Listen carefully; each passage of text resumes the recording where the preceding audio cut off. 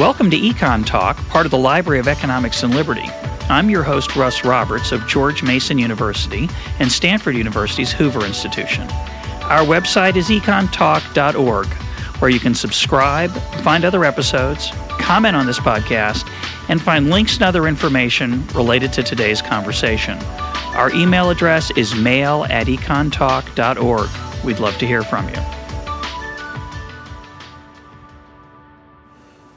Today is July 26th, 2010, and my guest is David Brady, the Davies Family Senior Fellow at the Hoover Institution and a professor of political science here at Stanford University. Dave, welcome back to Econ Talk.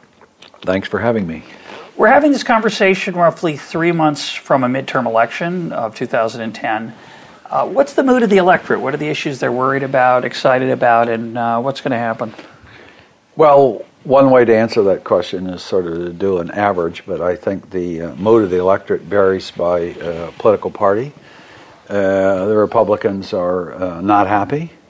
Most of the Tea Party members who are upset about government spending are Republican. Democrats are still pretty happy with the president, still has about an 80% approval rating among Democrats. But it's the all-important independents where the mood of the country has changed. The independents, who are growing in number over the past year and a half, their numbers increased. They're now about 40% or so. They're very unhappy with what's going on in the economy. They're unhappy with health care, unhappy with taxes, unhappy with spending, and their mood more closely approximates the Republican mood than the Democratic mood. And when you talk about their mood on any of these issues, you're basing these observations on survey data that you've generated or looked at, correct? Right, survey data, both from sort of an average across the 15 or 20 polls that are good, and surveys that here at Hoover Institution we've commissioned from YouGov Polymetrics, which does the polling for The Economist. We've hired several of their polls. And just for a brief digression on the Tea Party, is it, you hear a lot of dramatic things about them, pro and con. Do we know anything, is there anything stable about their preferences, or is it more fluid? Well, we do know that if you think of think of the American electorate as divided along an x-axis that is traditional liberal conservative on the economy, and then another axis that's horizontal or vertical across the horizontal, and that axis is social conservative. We know that a traditional sort of survey. So what we've been doing on YouGov Polymetrics is surveying the same 1,200 people over the last from 2004, and there's a panel out of which we're going to select these people. So we're tracing it over time. There's about 7% who are the traditional liberal on the left side and socially liberal, about 9% that are economically and socially conservative, 24% or so who are economically conservative. And the bottom line, though, is that the bulk of the American public is sort of in the middle. They're neither too liberal on economics nor conservative, and they're not too liberal or too conservative on social matters, and those are the voters that are going to decide the election.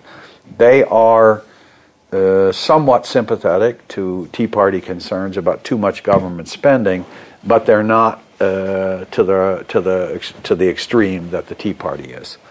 And especially, I would think, well, I actually have no idea what someone who self-identifies as a Tea Party or what they say about social issues. What we hear about are the economic issues or the spending issue. Yeah, exactly. And that's the issue that tends to dominate it. So if we just ask the question, are you sympathetic to the Tea, without defining the issue, so are you sympathetic to the Tea Party movement? It turns out that that's not so high. There are more people that are actually unsympathetic to it than sympathetic, but the people who are somewhat sympathetic to it, the main issue driving it is taxes and spending. So what do you think is going to happen in the House in this midterm election coming up in November? Traditionally, meaning based on the data, the party in power in the White House loses seats after that first midterm election, correct? Well, while we have data that goes back on these elections quite a while, I prefer to sort of start my time series from post-World War II, or call that the modern period of congressional elections. On average, Democratic presidents in their first term have lost about 30 seats. Democrats or Republican presidents in their first term have lost about 16 seats. But one of the reasons for that discrepancy is because over the time period from 1946 to 2010, the Democrats have, as you know, controlled the House more. Got a bigger sample. Yeah, bigger sample. So when you average that out, the average loss is about 22, 23 seats. But there's a lot of variance, Sure. a lot of variance in that. So then, of course, we put together models to try and predict across these things. Why, before we get to this particular election, why is it that incumbent presidents lose seats from their party's delegation?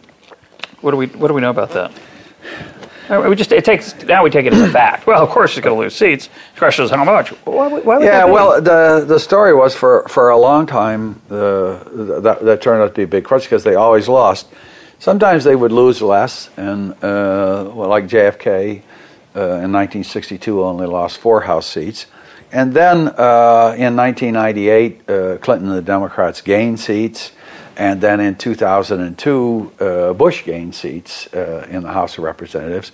So we've had cases where that has not happened. The traditional explanation was that what happened was that in the presidential election year, voters who weren't strong party identifiers would come out and vote. Sort of marginal voters would be induced to vote by all the hype of the election. Then, and those are the voters who would be most likely to be affected by short-term factors. So if the economy's bad in 2008, Obama and the Democratic Party get a boost because he's the beneficiary of the bad economy. Then what happens is in the off-year election, those are the very people who stay away because there's no hype in the midterm. And so the result was the sort of normal party affiliation came back. And that explained for up until I think about Reagan's second victory and then Bush's win, that explanation seemed to be all right because the Democrats could control the House of Representatives because that was the normal party affiliation. Republicans would occasionally win presidencies because of short-term factors. Because of short-term factors benefiting them. But at a certain point, I think about 88, as my colleague Morris Fiorina pointed out, that explanation sort of went to hell because why are the Republicans continuing to win the presidency in the House? And then it switched to, well, Democrats have a natural advantage in the House because they're willing to do the sorts of things to take care of the district that happened. And then the 1994 election came along, and so I would say that which was an outlier because outlier election in which the Republicans won big, and then they controlled the House in 96, 98, 2000, and 2002, and 2004. So they didn't lose it till 2006. So we don't have a very good. So one explanation is, well, who votes in the presidential versus the off year? That's probably a part of it. A second explanation is that the president goes in with very high expectations, and then those unrealistic expectations. Obama changing politics in Washington. That's going to be a breeze in 2 years. Yeah. Exactly. So what happens is some of his core supporters fall away, and so if you looked at the press today, Obama and the New York Times, Maureen Dowd and Paul Krugman and others have been after Obama for not being passionate enough about what happened in the Gulf of Mexico. The reason that the cap and trade failed was in part he wasn't enthusiastic enough. So what happens is the president makes, and the war, right, obviously the fact that we continue to be involved in Afghanistan and increased troops. So a part of the reason is that the juice in the party sort of goes out because nobody could possibly live up to those expectations. The combination of all those things and so on. But I don't think actually there is a very good explanation that accounts for it. And what do you think is going to happen this time? Well, I think that the Democrats are going to lose quite a few seats. So the way people normally think of it, they want to predict the loss to the president's party in the House midterm elections. And therefore they run pretty straightforward regressions where you put in how many seats do you have versus, because if you got more you could have a chance to lose more. You put in some people put in the state of the economy, some people put in the president's popularity, some people put in are you at war. So there's a whole series of right-hand side variables. And then you just run the regression over time. Some people run back to 1900. Some people start in 46. I think probably the better one, the best ones, if you're using survey data about how far is what's the president's job approval rating, and then the generic ballot, of course, which is the question. If the election were held tomorrow, who would you vote for? And so Republican or Democrat? Yeah, not right. A particular candidate. Yeah, who would you vote for exactly? Democrat or Republican? When you look at those. For this particular election, the people are predicting anywhere from 30 to 55 seat loss for the Democrats. Our own data on that shows it to be, I know it seems like, well, this can't be much of a prediction because the numbers you're about to give. Yeah, it's a big range. So our numbers are not just based on the national average. Our numbers are looking at went back and oversampled in key districts. And we're 28 minimum to as many as 50. So the Democrats could lose control of the House of Representatives. Depends how things are depends on what happens in the next time period before the election. Sure. One other comment I want to make on that is, I prefer variables. I think that models of presidential election years are much better because in those you got like the economist Ray Fair, who sort of started that with a really good model where he looks at growth in real income. And he's got that back to the 1880s thanks to data that Christina Romer created that make the data set valid back. And you can do pretty well predicting presidential. Just based on presidential. And the reason for it, I think, is, so the prediction is the incumbent president or the incumbent president's party, if he's not running, will win or lose the presidency depending upon how the economy's doing. Period. Yeah. Now, over time, they've added, so that's kind of the butter model. Yeah. Over time, they've added guns to it, where you look at the Korean and Vietnam War. The two years that really don't predict that very well are 52 and 66. So the bottom line is, if you put the guns and butter model, which sort of makes sense in that the electorate holds the president responsible for the state of the economy, and they hold the president responsible for whatever foreign wars you're in. So I prefer those sorts in the president. But remember, in a congressional election, you're looking at 435 elections. Now, while on average you'd think those things would wash out, really the number of swing districts is about 60, 70 at max. Because of drawing the district, the way they draw the districts, the incumbency factor. So it turns out there's a lot of seats that we know nothing's going to. They really aren't up for grabs. Exactly. They run every 2 years, but So you're running this regression, and you got maybe 360 seats that are fixed. Nothing's going to happen. So you're running the regression over 435, and it's messing up the prediction. Yeah. So I think those models. So I mean, they're better than not having them. But my view on that is, on congressional elections, I always try and look more carefully and go back to some of the districts to look and see, because of that sort of problem. There's three, so you're really running it over 70 or 80 districts, and you're averaging over 430, and I don't think we have as a pro. And then the final thing is so what's supposed to account for this midterm loss is, you got public opinion polls on the generic ballot. You have public opinion polls on what about the president's job approval, or what do you think about Congress? How's it doing? And what I have some problem with is that, first of all, if you're doing that, you can't predict elections much past 46 because there are no polls. There are no data for the generic data. The generic ballot data begin in 46 with the ballot. So I actually think a better measure, which will give you an extended amount of time, which is not included, is party identification. And what I mean by that is the way political scientists have conceived of party identification is it's sort of fixed. One point of view was, you learn from your parents. You knew your parents were Democrats, and therefore you were a Democrat, or vice versa. And you stayed, and basically that stayed with you, and you saw the world as a Democrat or a Republican. That's changed now. We know that retrospectively people do change their party affiliation based on events.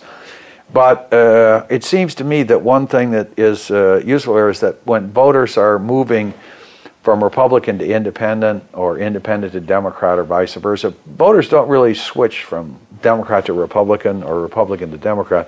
They use independency as a halfway house. And so test the waters a little bit, yeah. So for example, at this particular election, roughly what's happened is that Republicans went down starting in about 2005. They started falling, the number of people who considered that, and the number of Democrats went up. So the number encouraging people to say that the Republican Party may go out of existence. There seems to be this trend, and we don't. It could be this. It could be the end of the Republican Party. Right. And the Democrats were on a gain. Well, now what's happened is the Democrats have fallen, and the number of independents is up, and Republicans have not gained. So that's very unusual because this data that we're collecting right now, back to 1937 on party identification, this period looks a little unusual in that normally when one party gains, the other party loses. Right. And now both parties are losing and the independents are gaining. So my view is that if we wanted a variable that was a better predictor of what was going to happen to the president's party, if we knew more about party ID prior to the elections and how many people were moving to independent, seems to me that's probably going to be a pretty good predictor of how well the president's party is going to do, because they'll be moving, maybe not, whether it's a Republican, they'll become independent, or Democrat to independent. Those are bad signs for the president's party, and our hope is when we complete this data set that will prove to be a pretty good predictor, which along with the state of the economy, I think will be very, very helpful to getting a model that makes more sense. Well, let's talk about the state of the economy for a minute, because I don't want to forget.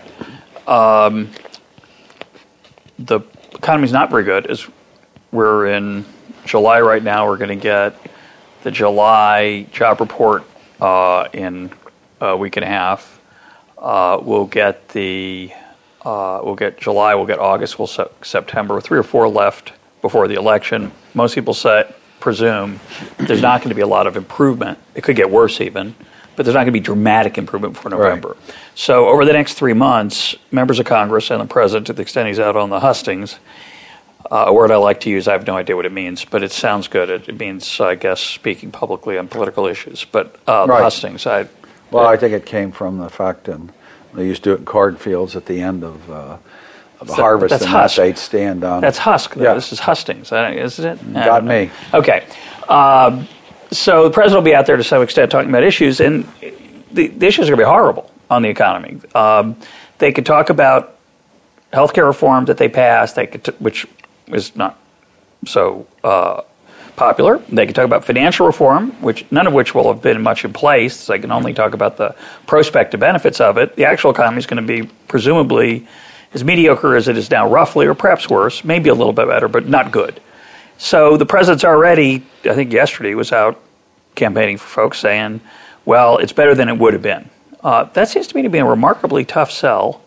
What will be the Democrats' argument, do you think, and the president's on the economy, that it would have been worse? The other tack they've been trying is, we got into this mess from Republicans, so we don't want to give them back the keys to the car. And how do you think that's going to go? Well, I think they're going to be, I think you made a good point. They're searching around. If the election is national, if it's a national issue like the economy, then the Democrats will lose more seats. So their best chance is to cast doubt among the electorate as to what the Republicans would do. One way to do that is to blame it on Bush and the Republicans, but it seems to me that's not cutting it. Democrats, when we poll on that, Democrats believe that, but independents no longer. The independents believe it's Barack Obama's economy, and so do the Republicans always did. Actually, Obama had about a 42% approval rating to 38% disapproval among Republicans. It lasted about 3 weeks in January. I mean, when he first came into office, he actually had favorable approval. About, not by much, but about 3-4%. He got a few weeks. That's good. And then it split pretty quickly. So I think the Democrats have to. The Democrats are going to have to make the argument that it could have been worse, would be worse if the Republicans we had about. They got to make the Republican Party the issue because we do know that the Republican Party is not seen in a favorable light. It has about the same approval ratings as the Democratic Party, about 26-27%. And so the result of that is they would like to make the Republican Party the issue, and they're going to talk about you can't say no to everything. So they will be casting about, in my view, for what might work. Yeah. What about the Senate? Anything to say about the Senate? The Senate. Fewer seats up for grabs. There are fewer seats up for grabs, but there are 4 sure seats that will go to, in my view, North Dakota, Indiana, Delaware, and Arkansas. Are currently Democrat. We'll go for a Democrat, but there's a couple seats that the Republicans might lose. There are 8 seats that are sort of toss-ups. They could lose. Democrats could win in Missouri, for example. So I would say, if I had to make a bet, I would say they'll pick up 6 to 8 seats. Not enough to get the majority. Everything would have to break perfectly for them to get the majority. Could happen. Right, and events could worsen in the world and make that. I did want to say the one thing that about the House elections that is sort of interesting.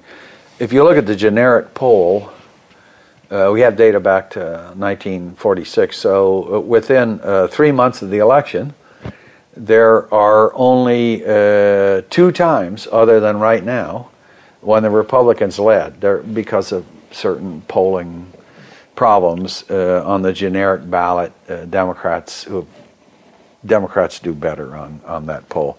The only two times the Republicans ever led was before the 1946 election and before the 1994 election.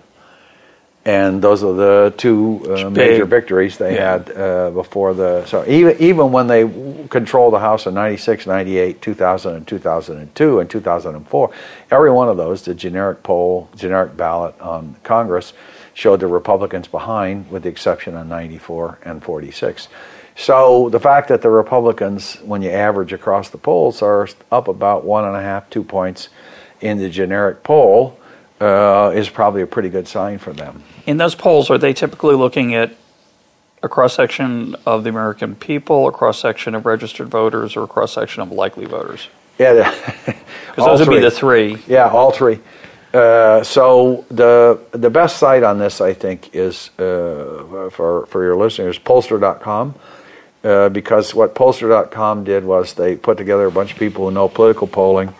They took 20 to 25 polls that they believe to be based on scientific thing, and so based on relatively scientific principles, and then they give you a moving average across them. And on the interactive one, you can click off and see any one poll and go into it, and they are then taken exactly that way. Likely voters, some are that way, so some are the other way, and you average across them. Because occasionally you'll hear that the generic poll's way ahead for the Republicans, and I just think, well, with the data I see, they're always pretty close to even. Right. And I think that's because the people who want to tout those results are only looking at likely voters, and presumably Republicans are much more motivated than Democrats. Exactly. Right now. The data we have from YouGov Pollmetrics that we just completed a couple more polls, and the data clearly show independents and Republicans much more motivated to vote this year than Democrats. Before we move on, I want to ask you a question about the Senate. So if the Republicans pick up a few seats, which is likely in your view, the filibuster-proof majority, which was already teetering for the Democrats, will have disappeared. This seems to be a new phenomenon. When, in my memory, I'm not a political junkie. In my memory, usually having a majority in the Senate meant you could get things passed in the Senate. The fact that now it seems everyone presumes, and it seems to be new, that you have to have at least 60 votes in the Senate so that you can't face a filibuster. Is filibustering on the rise? Is there something going on here that's new? No, I don't. Am I missing something? I do not think there's any evidence that it's on the rise. In the post World War, so if you actually look at polarized voting in the United States Congress, there's many different ways to measure it. But I don't know if I can do this for your with listeners. your hands. Go ahead. I'll be the economist. Assume you have a chalkboard. All right. No, so imagine. Yeah. So imagine you took on the left hand you had the most at your fingers you have the most your most conservative Democrat, and your elbows the most liberal, and then the reverse for the Republicans. The right fingers are, and then one way to do them is just let the two fall over each other. There could be no overlap. 10%. Hang on, 20. The visual image here, we got it. For those of you not following again on the video telestrator, so Dave's got his elbows on the armchair. He's got one hand up in the air. These are the far left guys. He's got another hand up in the air. His elbows are sitting there. And when they fall toward the middle, they could overlap or they could be far apart. Right. So farther apart they are. Yeah. So imagine two distributions falling. They might overlap. They might not. So they might be bimodal with no overlap. They could be, and it would be bimodal with a little overlap, or they could overlap, so it would be something like a normal curve. It turns out... And with that just again to finish the visuals, if it overlapped a lot, there was a normal curve. So there would be some liberal Republicans, some conservative Democrats. Perfect, thank you. So what that means is in the really, after the 1938 election, until the 60s, and not finally accumulated until the 80s, the United States Senate and the House, to a certain extent, were dominated by, or the votes were often dominated by the conservative coalition, which was Northern Republicans and Southern Democrats who would unite on certain issues.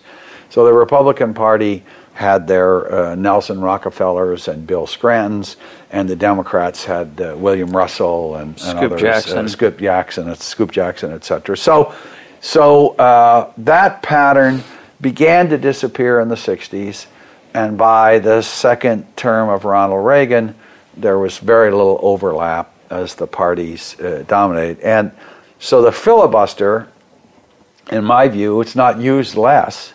The threat of it's used more for partisan. It's used more in a partisan sense now. So imagine in the when was the filibuster used for? Well,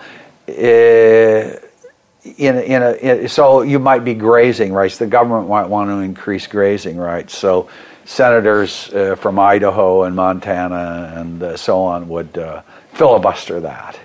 Or on civil rights, there would be a filibuster, which sometimes Northern Republicans would join with the Democrats, sometimes they wouldn't. But now the filibusters are all Republican or all Democrat, and they're dominated on economic issues like health care, cap and trade, which failed yesterday because there are a large number of Democrats from coal states that are not going to vote for that. But in the current world, you might say there are two slightly centrist, liberalish Republican senators from Maine. Very few. And Arlen Specter, who now is no longer a Republican from Pennsylvania. There aren't many left. So I guess another way to say what you're saying is you got to get all the Republicans if you're going to avoid the threat of the filibuster at least. So do you want to say anything before we move on why that partisanship has gotten so ideological? Is it what's going on there? We may have talked about this before, but I don't remember. Well, I think, first of all, what stands out in American political history, we have run this data that I just talked to you back to 1840. the period that truly stands out is not the period where there's no overlap. What stands out is the post-World War II period, or depending on how you date it, the beginning in 1938. The period where there's any overlap is the period that stands out. So normally American politics has been polarized, but the present politics is seen, I think, in light of some what people believe are halcyon days, which I don't believe. Why do we? Go ahead. Sorry. So I think, but what drives it now is that there are relatively serious issues. So if so in spite of President Obama's claim to bring about bipartisanship or the end of the bipartisan era, take what to do about global warming, or take what to do about energy. And so if you believe, as I do, that the real solution to what to do about energy is that entrepreneurs, when they see an opportunity to make money, will put money in there and they'll invest in new energy sources. And my view is that's the best way for that to happen. But if your view is that's not going to happen and entrepreneurs won't do that, then your view is the government should step in and regulate these things. Now, I don't see, where's the compromise there? That's right. That's what do I do? Do half on this and so we flip a nickel? So the point is, I'm not telling you I'm for certain right, but given my views, I'm not going to suddenly come around and go, all right, let's regulate half the economy, or let's try $20 billion for government run instead of 40. I mean, just on that would be a compromise that is not going to appeal at all to you. Exactly. Right. So on healthcare, same sorts of things. It's the extent to which the government's going to control and regulate that. And if you believe that the way that healthcare decisions ought to be made is probably more efficient if it's a market and individuals get to choose, or the alternative is no, that's not going to happen, so we have to do this. Well, I don't know what the compromise is. So I think we're facing some pretty serious issues, like can we afford to all the unfunded liabilities we have? No, we can't. That means something has to be cut. And those are not issues that are easily resolved, I think, by a compromise. Yeah, I want to come back to that. Yeah. We'll come back in a little bit and talk about healthcare in particular, and entitlements. But before we do, I want to ask you about the president. So the president has faced steadily falling approval ratings, pretty steady from his very, very bright opening, which is inevitable. There's always a drop off, but it seems there's not much of a turnaround. It's been pretty steadily falling. There's going to be some loss in the House. We don't know how, probably. We don't know how big it'll be, but it could be large. Say what you might expect to happen in the 2010 to 2012 period. My speculation is that if the economy continues downward, which could easily happen, that it's not continue, but if it reverses its modest improvement so far, there will be strong pressure on Obama to change his policy position. He does not come across as much of a compromiser, partly because, I say that only because his willingness to push through healthcare reform, which was not popular, he pushed it through anyway. What do you think his prospects are in 2012?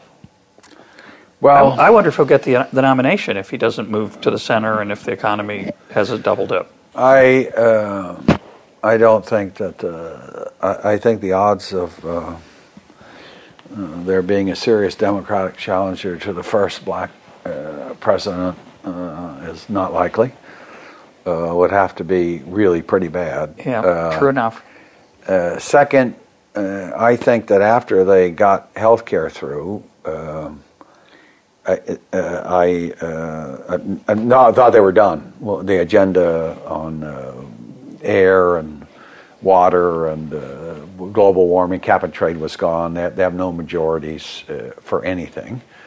The financial reform was one where the Republicans, somebody asked me the other day, why would the Republicans go along with this? Well, the reason is, if you look at polls, about 75% of Americans blame banks for the whole thing in the first place, don't think all the money should have been given to the banks, and the pressure on the Republican Party to respond to that by saying, no, we don't want to regulate the banks, they're great, was pretty high. So you knew they were going to get a finance bill,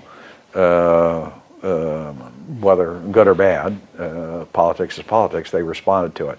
But other than that, I think the fact that the Democrats will lose seats, two scenarios. First scenario is they lose 35 seats, 30 seats, not enough to lose control. They lose 6 seats in the Senate. That essentially means that whatever agenda President Obama had that was more liberal has no chance of passing. Dead in the water. I think that actually, strangely enough, is the worst case scenario for his reelection. Why? Because then the Democratic Party is fully responsible for the economy. It's fully responsible for everything. And then the alternative is the Republicans win the House of Representatives and the Senate, or one of those two. Then they're held partially responsible. So and Obama has something to run against in 2012. Yeah, so in 1994, when Bill Clinton lost the House of Representatives, that was the first time the Democrats had lost control of the House of Representatives in 40 years. The headlines were the tsunami, and Brookings had won on da-da-da-da, and it was everybody said Bill Clinton was dead. How could he be reelected? There were so many Republicans ready to run, right? And so many Republicans. And Clinton looked demoralized. I mean, he was demoralized. He said, "I'm still relevant." He looked like a man who'd lost a family member. He looked terrible. Exactly. And what happened was the Republicans overplayed their hand. Yeah. And Bill Clinton didn't grow a spine. All he did was veto what he could veto, and it worked. And he passed. Yeah. And he bragged and took credit for things that he thought were popular. And he took credit reform. for welfare reform, etc. And the bottom line was the economy got better.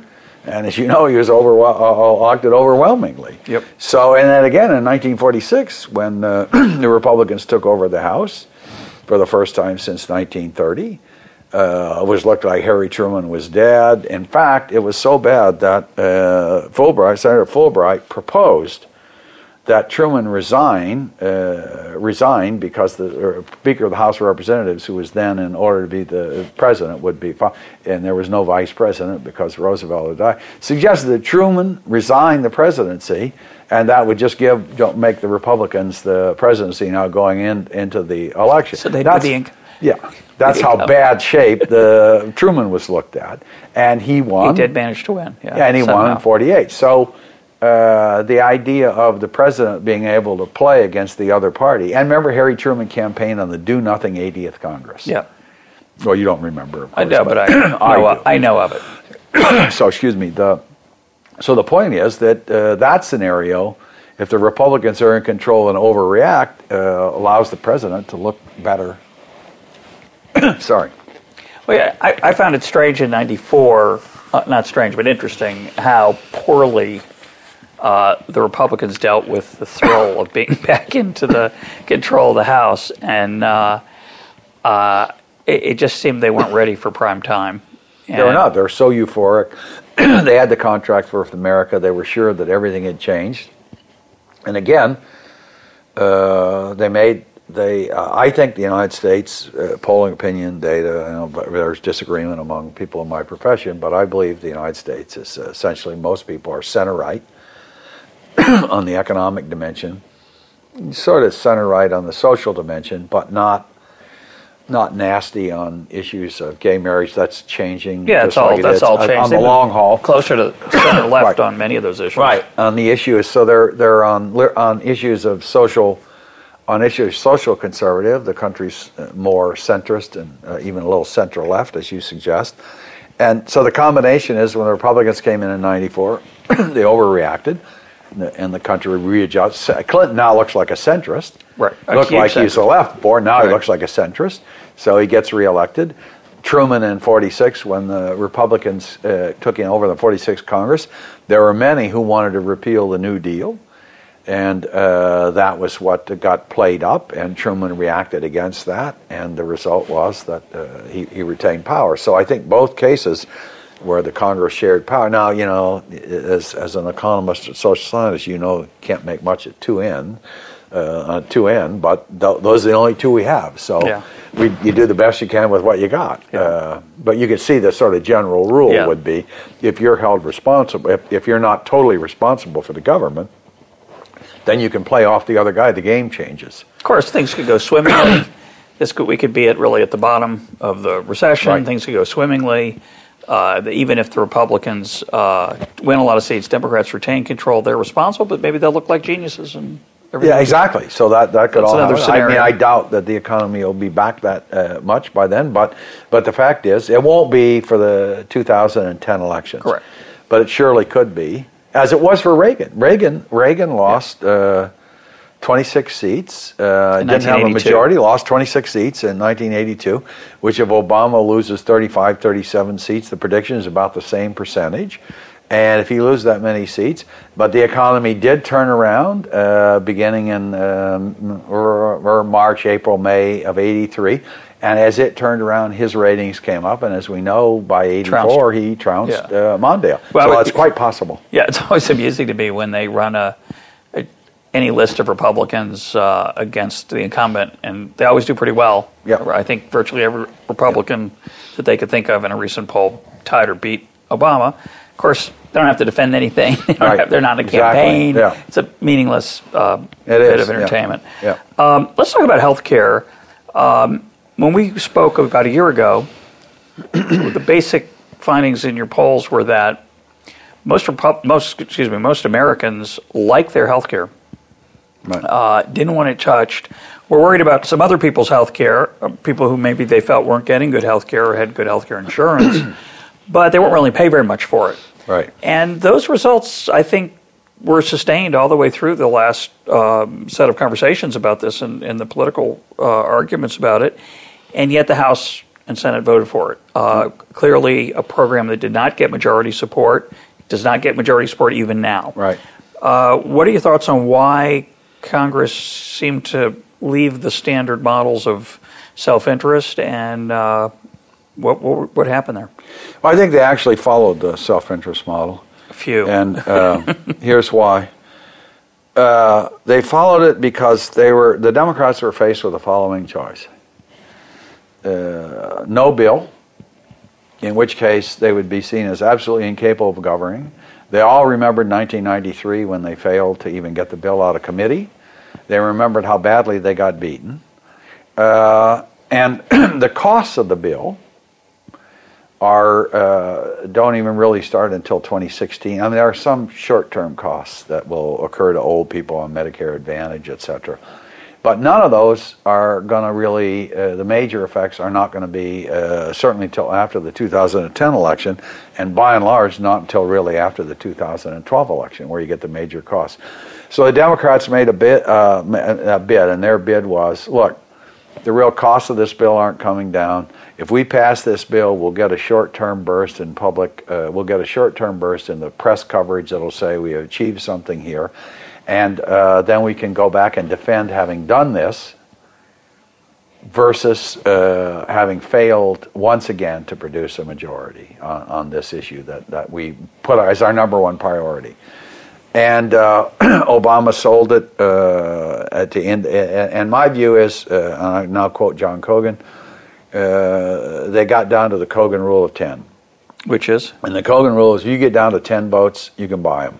Yeah. They did buy them in the so the guys from the Central Valley here in California, they got more water, and when you get down to the final 10 votes in the House, you can make deals. You got enough goodies to hand out exactly to make them feel good about it. So they got close, and the argument they made was we're going to sell it as deficit neutral, which it wasn't, of course, but they were selling it as it's a deficit reduction.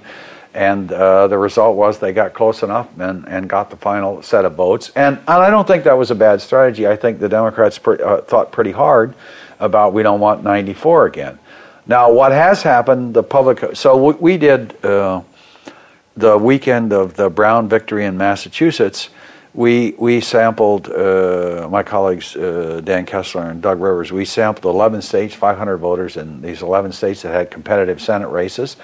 Asked them a whole series of questions. Health care was one of them. And we just went back in again in the 2 weeks ago in July, and then we're going to go back in again in October on the health care issue.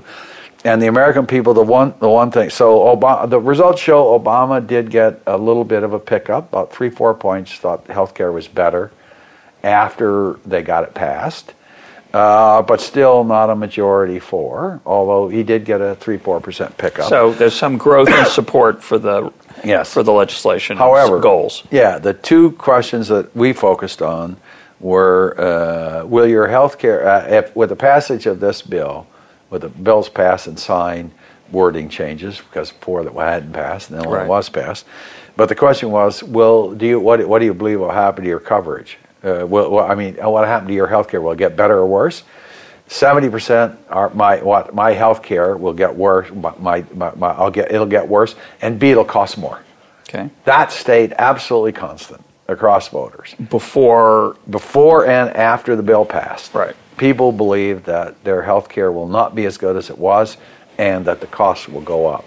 And that's still so. When you ask, would you vote for? When you ask people their vote intentions, they're more likely to vote against a Democrat that supported it than for a Democrat who opposed it. Well, there weren't. So that suggests that the Republicans in those 11 states are going to be hammering are going to gain. Yes, they'll do well.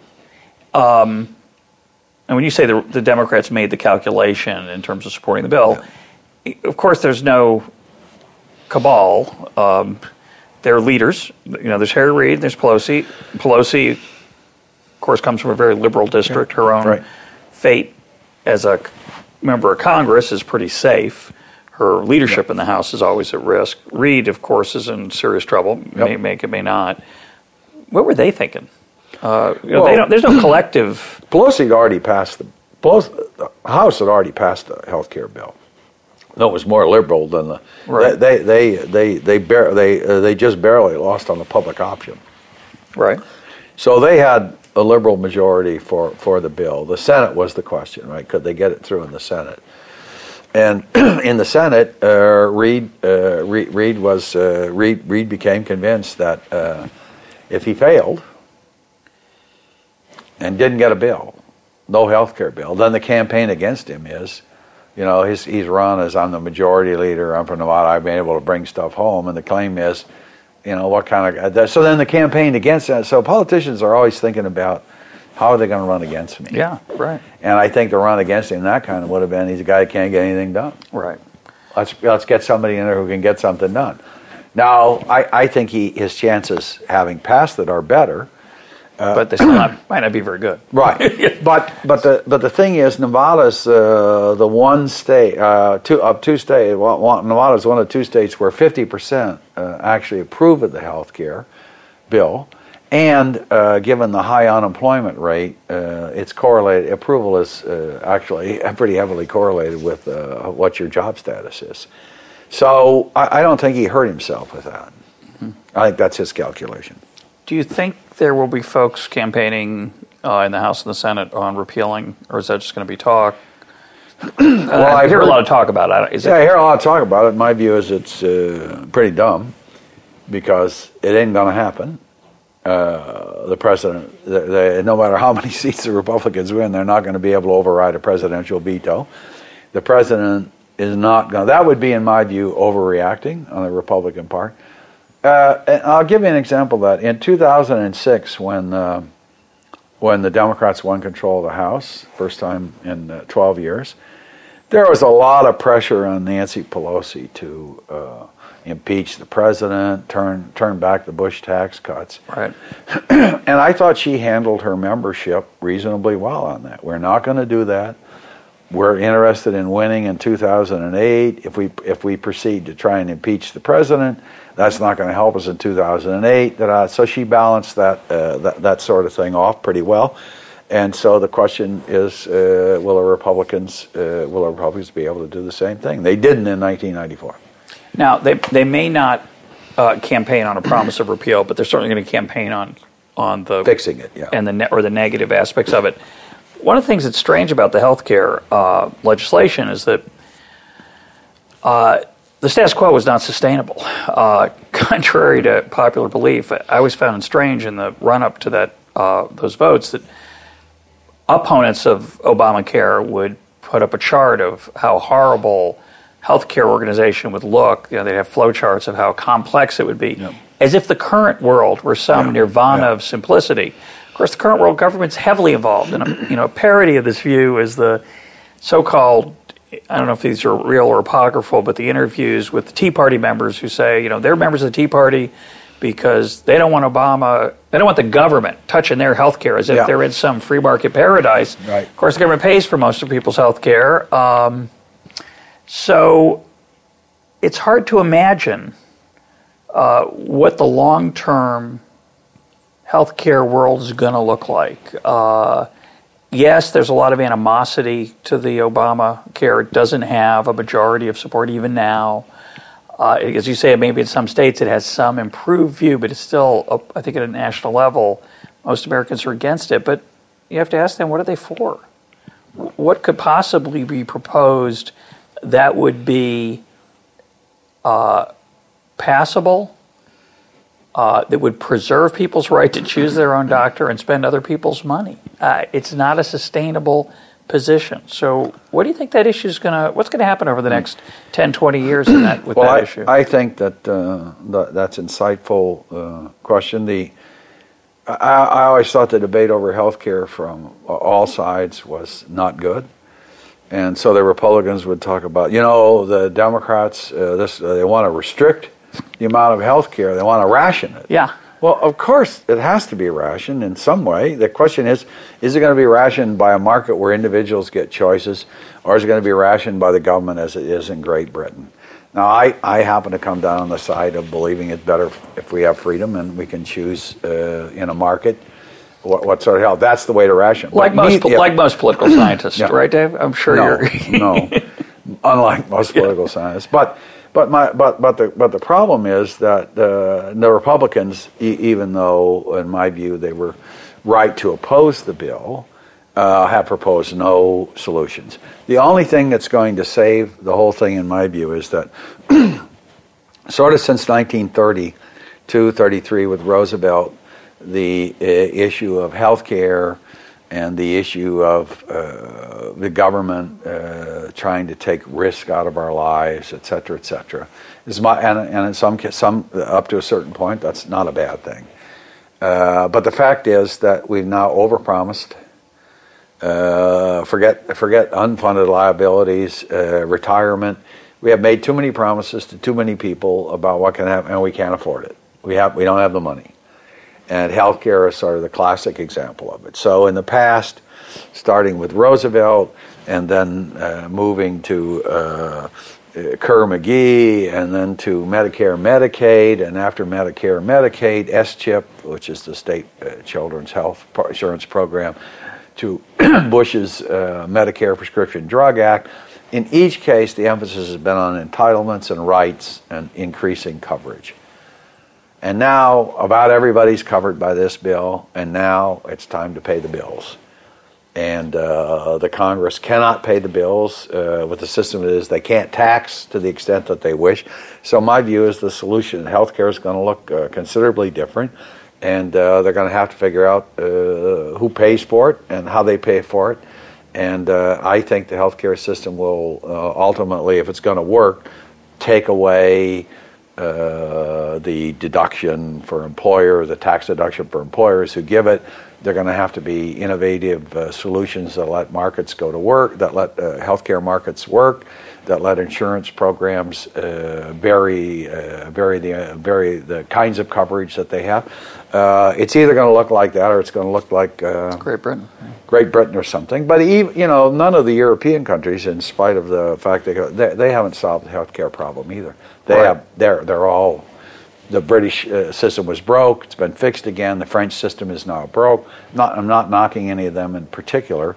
In fact, the Dutch system is one that I admire in some ways because they got a lot of markets in there with a special government program, special funding for people who are chronically ill. That actually, when the government takes care of that, keeps costs down because it makes insurance markets more effective. None of them have solved the problem. Let me talk about the political problem that an individual member of of Congress or the Senate or a party might face and how it might play out on these kind of issues. As you say, we've made a lot of promises we can't keep. We've seen that playing out in foreign countries recently, in Greece, somewhat the threat of it in Spain and elsewhere. And in those situations, reality is a reality check, and there's a very dramatic response, or at least what appears to be a dramatic response. It's hard to imagine those responses in the United States for the following reason. One is our system moves very slowly. It's hard to have radical change in the United States for whatever reason. It seems to be built into the system. How are individual politicians going to deal with the fact that they're probably going to have to take away stuff from people?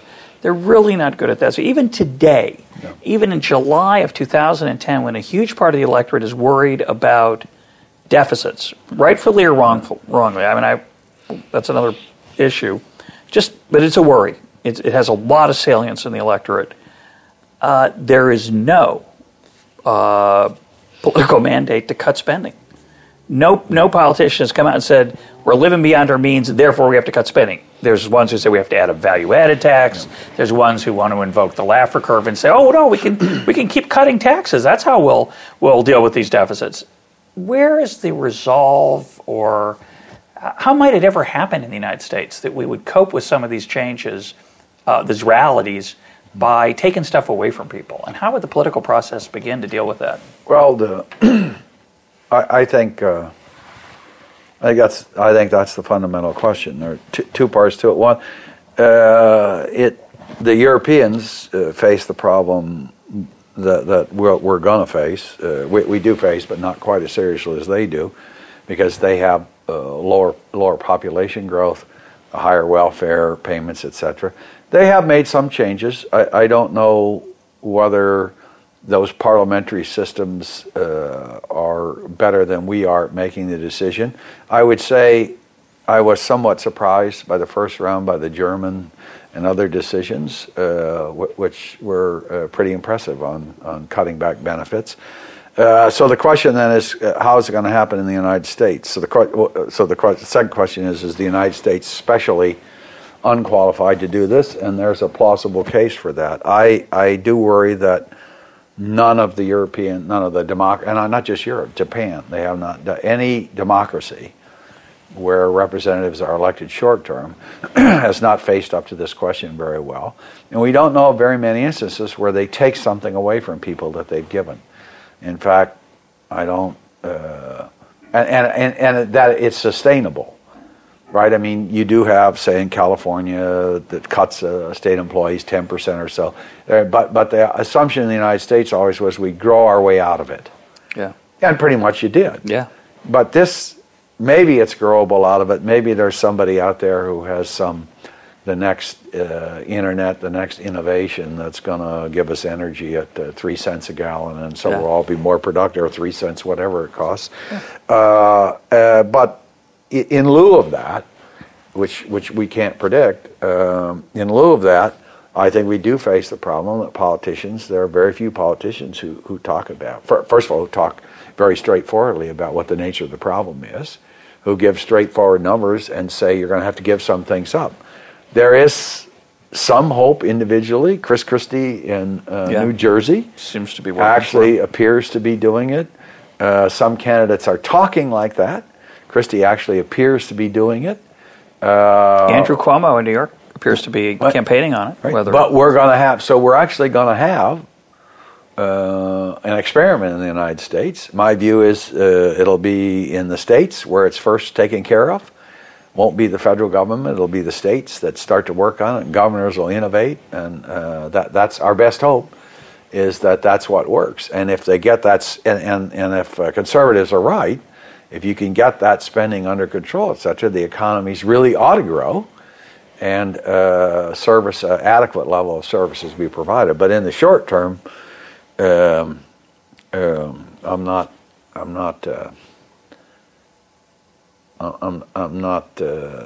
happy about that. I'm not sanguine about the prospects in the short term of actually making real decisions about these problems. I mean, there's a deficit reduction commission that's going to give a report, I think, at the end of this year, and Erskine Bowles, who's the chair of it, who's a Democrat, has supposedly delivered the harsh message that we're going to have some austerity, where the federal government would only be 21% of GDP, which I think would be an all-time high. It's other than right now, where it's 25, but historically it's in the 18 to 20% range. Yeah. Peacetime. Yeah. So 21 would not really be austere by historical standards.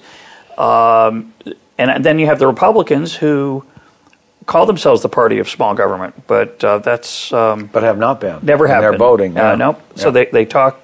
Their rhetoric is different, but they seem to do the same thing as Democrats, which is spend money on their friends rather than the Democrats' friends. Well, I think they're a little more reluctant. They're not. The Democrats seem happier about spending. That's the true. Republicans spend it. Feel a little guilty about it. But yeah, I think that's correct. Yeah.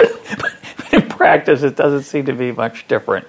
So I think you're right, though. I think the governor activity right now is of interest. Do you want to speculate? We're almost out of time. Do you want to speculate at all on who the Republicans might nominate? It's kind of a parlor game, a silly one, but often fun. Who do you think might challenge? You've said Obama's going to get the nomination, almost certainly, in 2012. You're confident about that? If I had, but when you say certainly, if you mean by that, you have a gun at my head and said, your children and your wife's life, if you get it wrong, that's what I guess. Well, I don't think it'll be Sarah Palin, and I don't think it'll be Mitt Romney. I think that the presidential candidate for the Republicans will come out of the states, and it'll come out of state elections. So I'm waiting to see, just like in 1998, that Governor Bush of Texas came out and had run 69% of the vote, 59% of the women's vote, 49% of the Hispanic vote in Texas, and that pretty well drove him right to the front. Yeah. So I'm looking to see what will happen in the state elections, and to see what some governors might do. So we'll see. Yeah. My guest today has been David Brady. Dave, thanks for being part of Econ Talk. Oh, thanks for having me again.